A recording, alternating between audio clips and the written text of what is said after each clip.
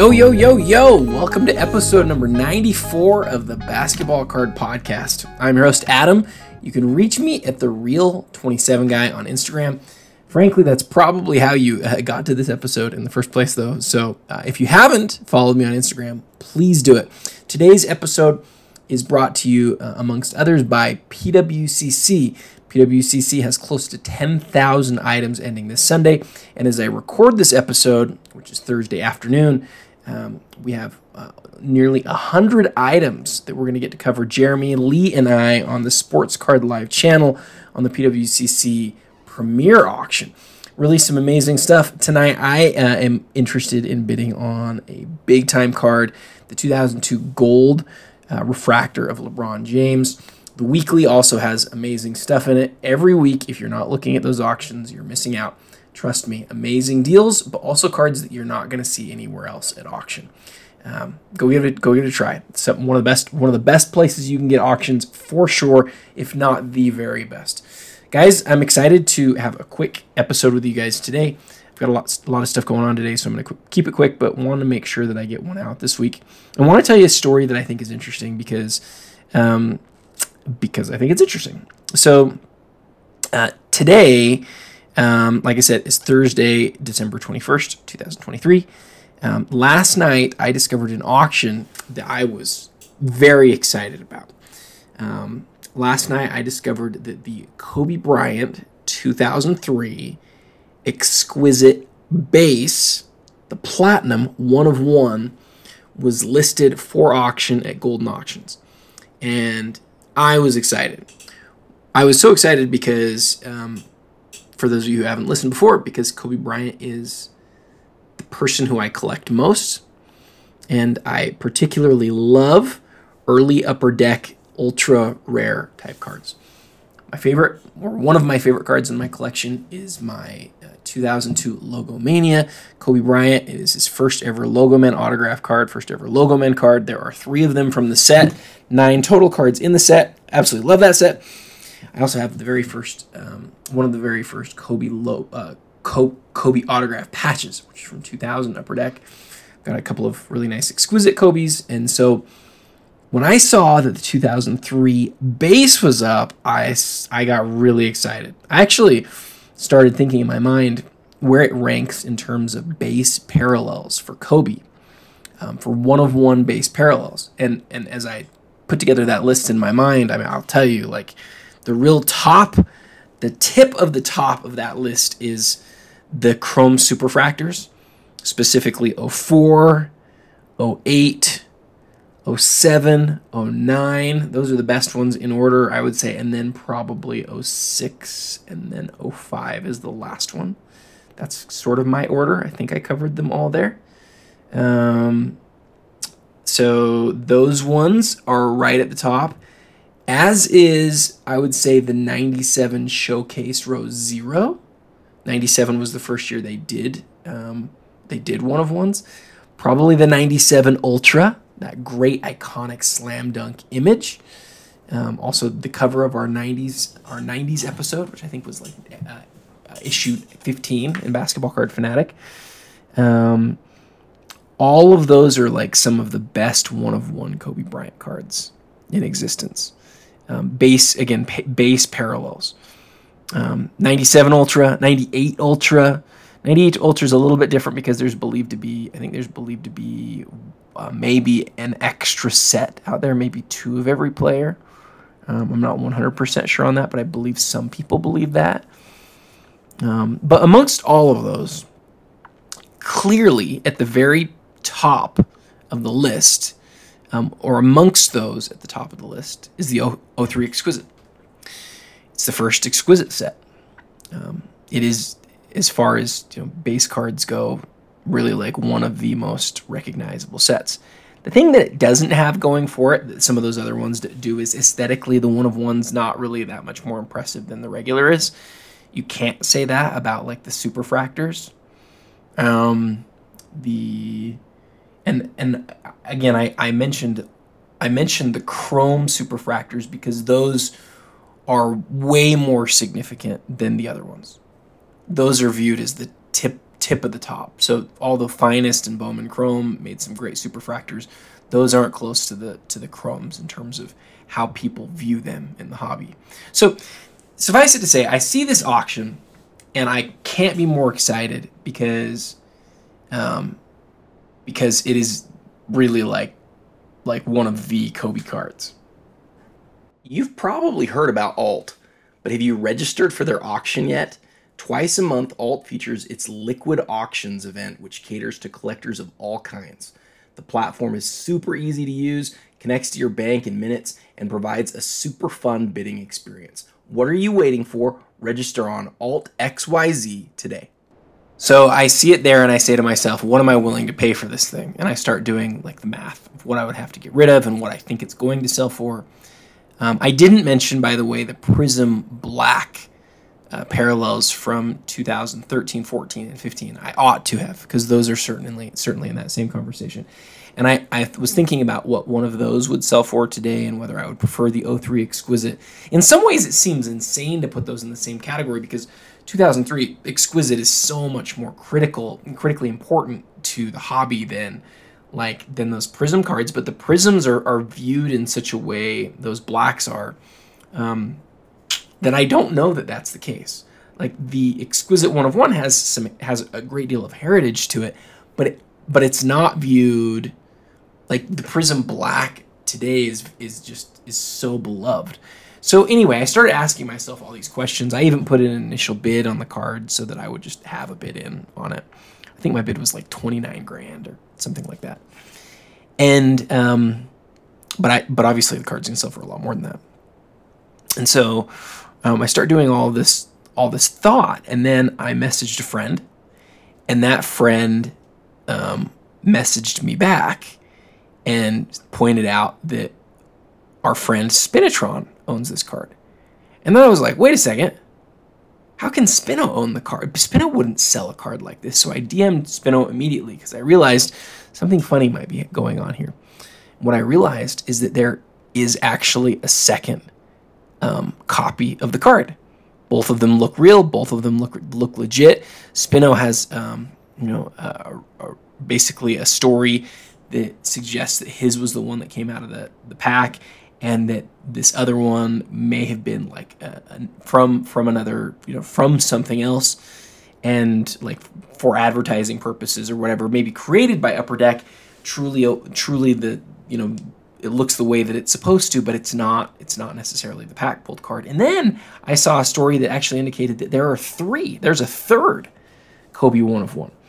Now all of this was news to me, and that is kind of surprising on a product as well known as 2003 Exquisite. I ought to have known this. I had never seen a duplicate 1 of 1 out of 03 Exquisite, and by the same token, I'd never seen an unnumbered card from 2003 Exquisite. I've seen unnumbered cards from other years of Exquisite, and the reason that I bring up unnumbered cards is if you have an unnumbered card, that unnumbered card can become a numbered card.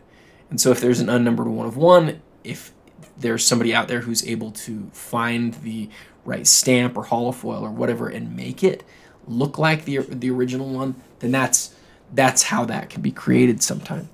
I'm not suggesting that's what's going on here at all, by the way. I have no idea what's going on here. But what I wanted to focus on today is really when something like this happens, how it influences how we think. And so I thought about a few different things. But let me say first, not only how we think, but how it influences the value and the desirability of a card like that.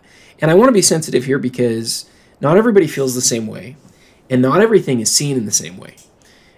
Just because we have a precedent of another card being handled a certain way or devalued a certain way by the hobby does not necessarily mean that same thing will happen here, especially where it's a card at auction right now. I'm not going to sit here and tell you, hey, this is a card that I think is going to sell for way less or way, obviously it's not going to sell for way more. I don't know because I don't know who's after it. What I know is how I feel. And as somebody who would have been like a bidder on this card, I potentially would have been the winner of this card if there was only one of them in the world. I hope my perspectives helpful. I never know if it is. Sometimes I listen to myself afterwards and I think, you dope, you didn't say anything that was interesting there, but hopefully I'll say something today that I think is worthwhile. So one precedent that I think is really interesting is, I believe it was last year, I believe it was 2022, we saw the showcase masterpiece Tom Brady rookie sell at the PWCC Premier Auction. And it was just an absolutely huge card. I always said that if there was one Tom Brady card that I thought was the best one, that would probably be it.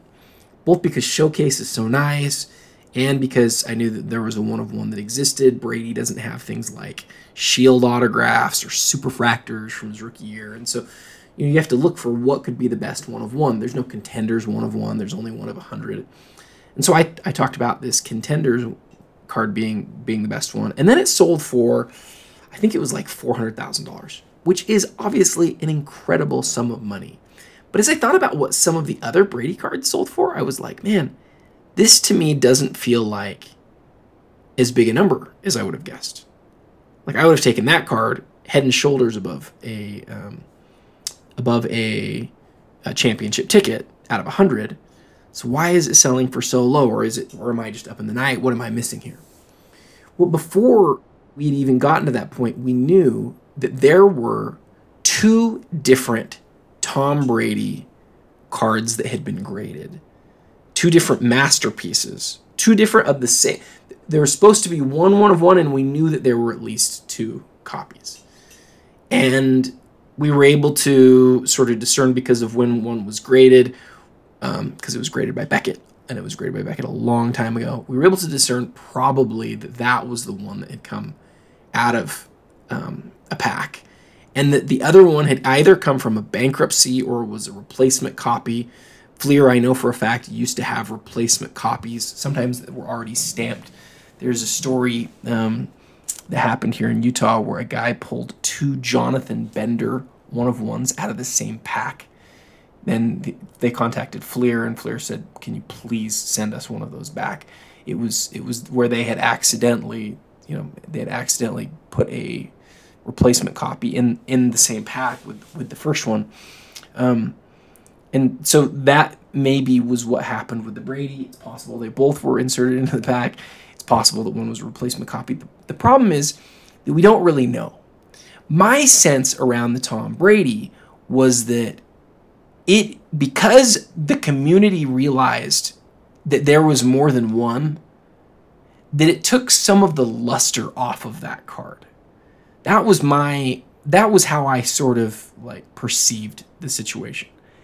I may be wrong, by the way. It may just be that I was overvaluing the card, or that maybe the community had overvalued other cards similar, that are in the same vein, like the championship tickets. We've seen those come down a lot. Maybe while those have come down, the masterpieces have stayed around the same. I'm really not sure. It's hard to value things like one-of-ones, and I don't talk a lot about value because I don't think it's very interesting and I don't think it's super helpful, but for the purposes of this show, I think it's an interesting thing to think about.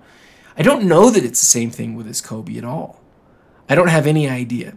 What I do know is that between the fact that we have multiple copies and we have some precedent around this with other cards like the Tom Brady, that it's a really interesting card to sort of digest and to sort of think about. And I think before we go to the next break, I just want to say, after the break, I want to talk about how uncertain we really are about most cards.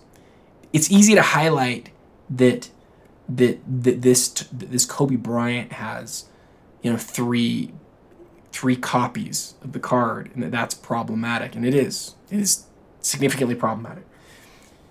And it's easy to look at that as like a standalone case, but what I'd like to do in the next segment is really talk about like what we can really know when we look at a piece of cardboard.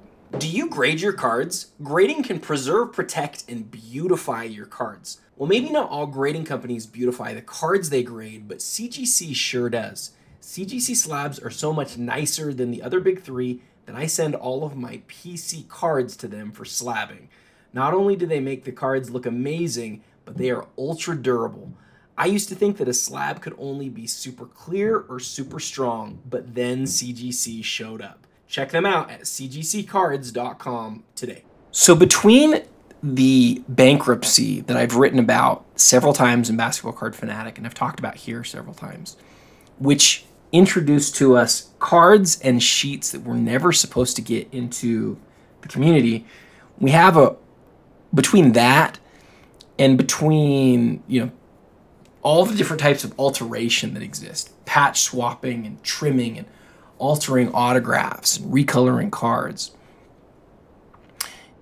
Between all of that and even like companies having like advertising type cards that are produced and then not intended to be distributed, but then later are, between all of these types of things, it's hard to always know what you're getting.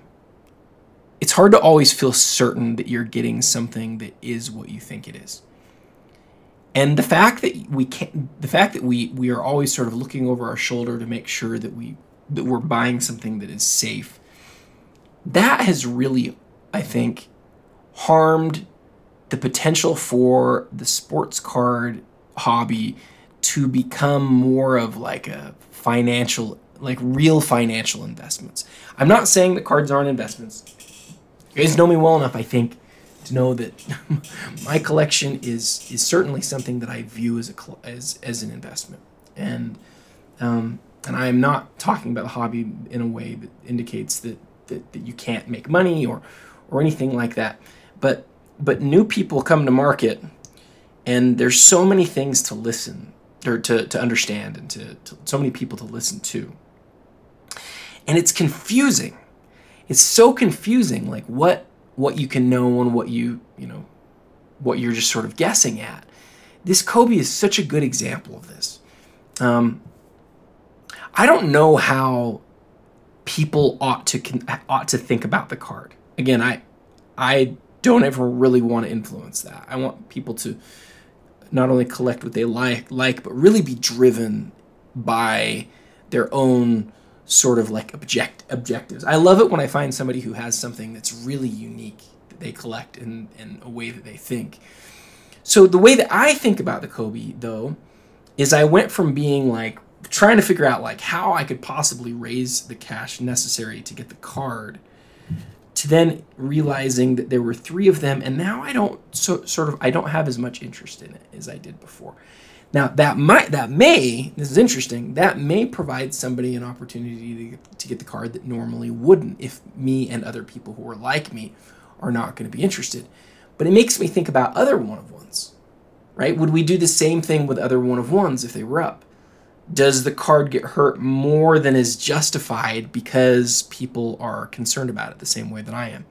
Do people look at the Tom Brady example and sort of draw from that? I'm not sure. I also, going back to what I was talking about a few minutes ago, I don't know how to teach people. I don't know how to know this for myself perfectly, but I don't know how to teach people how you can feel 100% confident about anything. So, again, there's alteration. There's cards that have been released via like back channels, either through bankruptcy channels or even just out the back door of the manufacturer. We have all of the different types of alteration. We have cards that are just straight up fake that you need to be aware of. Like, there's so many things to think about. And as the community becomes more educated on them, I think some people become more cynical. And I think that makes sense. Even though it makes sense, it's not something that I'm running for the hills for, because what I do is I sort of have to say to myself, well, how do I adjust? Well, one way that I have adjusted over time is I've tried to collect cards that I can feel the most comfortable about.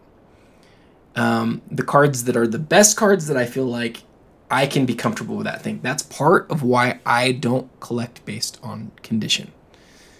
I think something that a lot of people have done. There's a lot of people today who are collecting based on eye appeal more than technical grade. And that's, I think, partly because people become disenfranchised with the numeric grading process. They don't have as much faith in it as they used to. And I think that's fair. At the same time, before yesterday, I would have said that finding a 1 of 1 from 2003 Exquisite would be one of the best things out there to find, because I'd never seen a duplicate of that. So I'm wrong about that. It makes you question other 1 of 1s. Like, is this a card that only one exists, or are there more out there? If I was to find that there was another one out there, how would it change how I think about it? But if you can think that way about a 1 of 1, some people would say, okay, well then I need to avoid 1 of 1s. That is definitely not what I'm saying. Because isn't that exact same thing true for a card number to 100? Isn't that exact same thing true where somebody could take an uncut sheet of a card and you've got number 87 of 100, and then somebody else reproduces or takes that and that uncut sheet, and they go and then they stamp it number 87? Or, cards like the Essential Credentials from 1997 we look at and we go, okay, we know that there's several sheets out there. It's like the nicest looking set ever, but these sheets, are we certain that none of them have been graded by PSA and by the other big grading companies? It's really hard to know. So it becomes about, the collecting of the card for me becomes more about, we use this word provenance. Where did the card come from? A lot of the cards that I have in my collection, I've never had any interest in moving, not just because I like the card, but because I love the provenance that I have on my card. And going back to the condition thing, even my best game used autograph type cards, I love it when a card's not mint. I don't like spending tons of money on something just based on condition. I think that history would show that if a card is more damaged, it's more likely that that's a card that came out of the pack and that was in a condition or in a collection for a long time. It's not a 100% guarantee for sure, but I'm not buying something that has been upgraded because it's been altered. And that, again, that to me is really important. So what is safe? I don't think there's anything that's totally safe. I don't. I'm like racking my brain for things that I'm like, okay, I know that this is totally safe. It's not. I mean, pick a card. 1986 Michael Jordan. You've got to worry about trimming for sure on that card. That's a card that, obviously there's tons of fakes too, but if you're buying graded, as long as the slab isn't altered, you're getting a card that's real. Again, you've got to make sure that the slab isn't altered, but do we know that the card's not trimmed? Well, what about an autograph patch type card? An autograph patch type card has two potential issues. We've seen this with all of the big RPAs. We have patch switching, which is the practice by which people are taking the card, removing the patch out of the card, and putting a more colorful, nicer patch in. And we've seen a lot of autographs that have been quote-unquote adjusted. People using their own pens and things to clean up the autograph. So we've seen altered autographs, altered patches on RPA type of stuff. Well, what about Chrome or Prism type cards? There's certainly cleaning that happens on those. People who are using different products to make the surface, lose scratches and take out scratches, take out other issues. I think that trimming's probably still an issue on chromium type cards. What about refractor, super rare type cards? I think that's all that same stuff is true for those things, because if you can adjust the card in a way where it's being sort of where it makes it more mint, then that's where so much of the value is driven in today's hobby. And again, it's another reason why I don't collect based on based on condition. I think that although that historically has proven to be a good decision, it's not super interesting to me. I think the best things that you can collect are cards where the provenance, the history. Knowing the history on some things is a lot easier than others, though. On modern cards, sometimes it's really easy. But the older the card gets, the harder some of those things get. So, What about cards that come out of the pack already encased in holders and have stickers from Panini? We've seen some of those things get altered as well. We have. So even those aren't perfect. Nothing out there provides you 100% comfort that it is exactly what you think it is. And as soon as you realize that, I think the tendency for especially newer collectors is to say, oh, well, then I might be in the wrong place. Because if I can't be sure of what I'm buying, then what am I doing? But my strategy and my advice is to take your time, make sure you understand everything, and don't follow my example about going and just putting a huge bid on that Kobe Bryant card yesterday. Like, stand back and say, what do you know about this? I mean, I looked at the card and I said, I thought Spino owned that. That's weird. And I placed the bid anyways. Like, do your research before you bid, Adam, you dummy. You got 10 days. Now, fortunately, I was outbid right away, and it probably is going to sell for way more. I have no idea. What I know is it's a great lesson to us on making sure we know the history of what we're buying, on provenance. And again, I can't emphasize this enough. I think that far more important than a card grade, even though the community is still figuring this out, far more important than the card grade, far more important than the serial number, far more important than any of it is understanding the provenance. If something does not have the right provenance, or if something came from a place where it isn't what you think it is, what you thought it was when you're buying it, or what the community thought it was, then that'll get you every time. So be super careful. Try to do your research, and also use things like, this is also why I like old slabs. Right? I love old Beckett slabs. Something that was graded 20 years ago. There's nothing better than that in the hobby, because you just know that it's been sitting there in that case for 20 years. And some people might say, well, that cards were trimmed back then. That's true, but I think my experience is that we really saw a lot of this stuff being altered around like 2007, 2008 is when things started to happen. So if you can get something that's really old, you're more safe. But also look for old pictures, ask other people, do all of the research that you can, and then figure out what you want and what you like. And although a lot of people, I think, let fear sort of be their guide and all these things, I don't think it's about fear. I think it's about just knowing what you're buying. Another example of this is, and I've talked about this one a lot, but the 2000 Upper Deck autograph patch that I have of Kobe Bryant, it's numbered out of 8.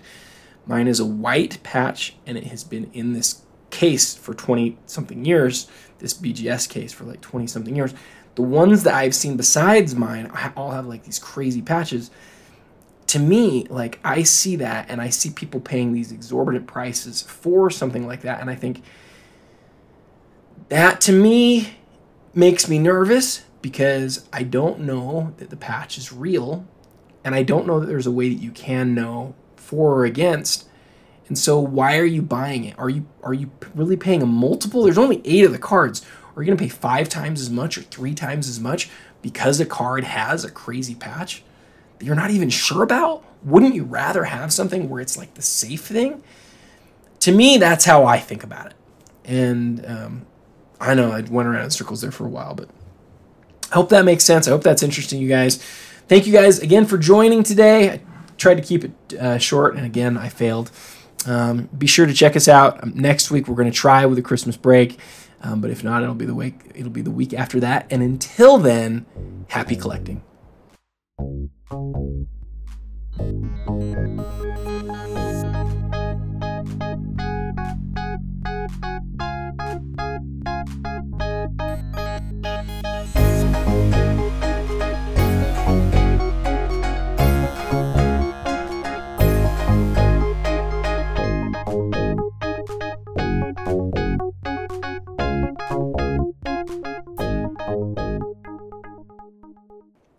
Thanks for listening to the Basketball Card Podcast. Reminder to subscribe to Basketball Card Fanatic Magazine at bcfmag.com. Remember to use discount code BASKETBALL10 for 10% off any item in the store. That's bcfmag.com.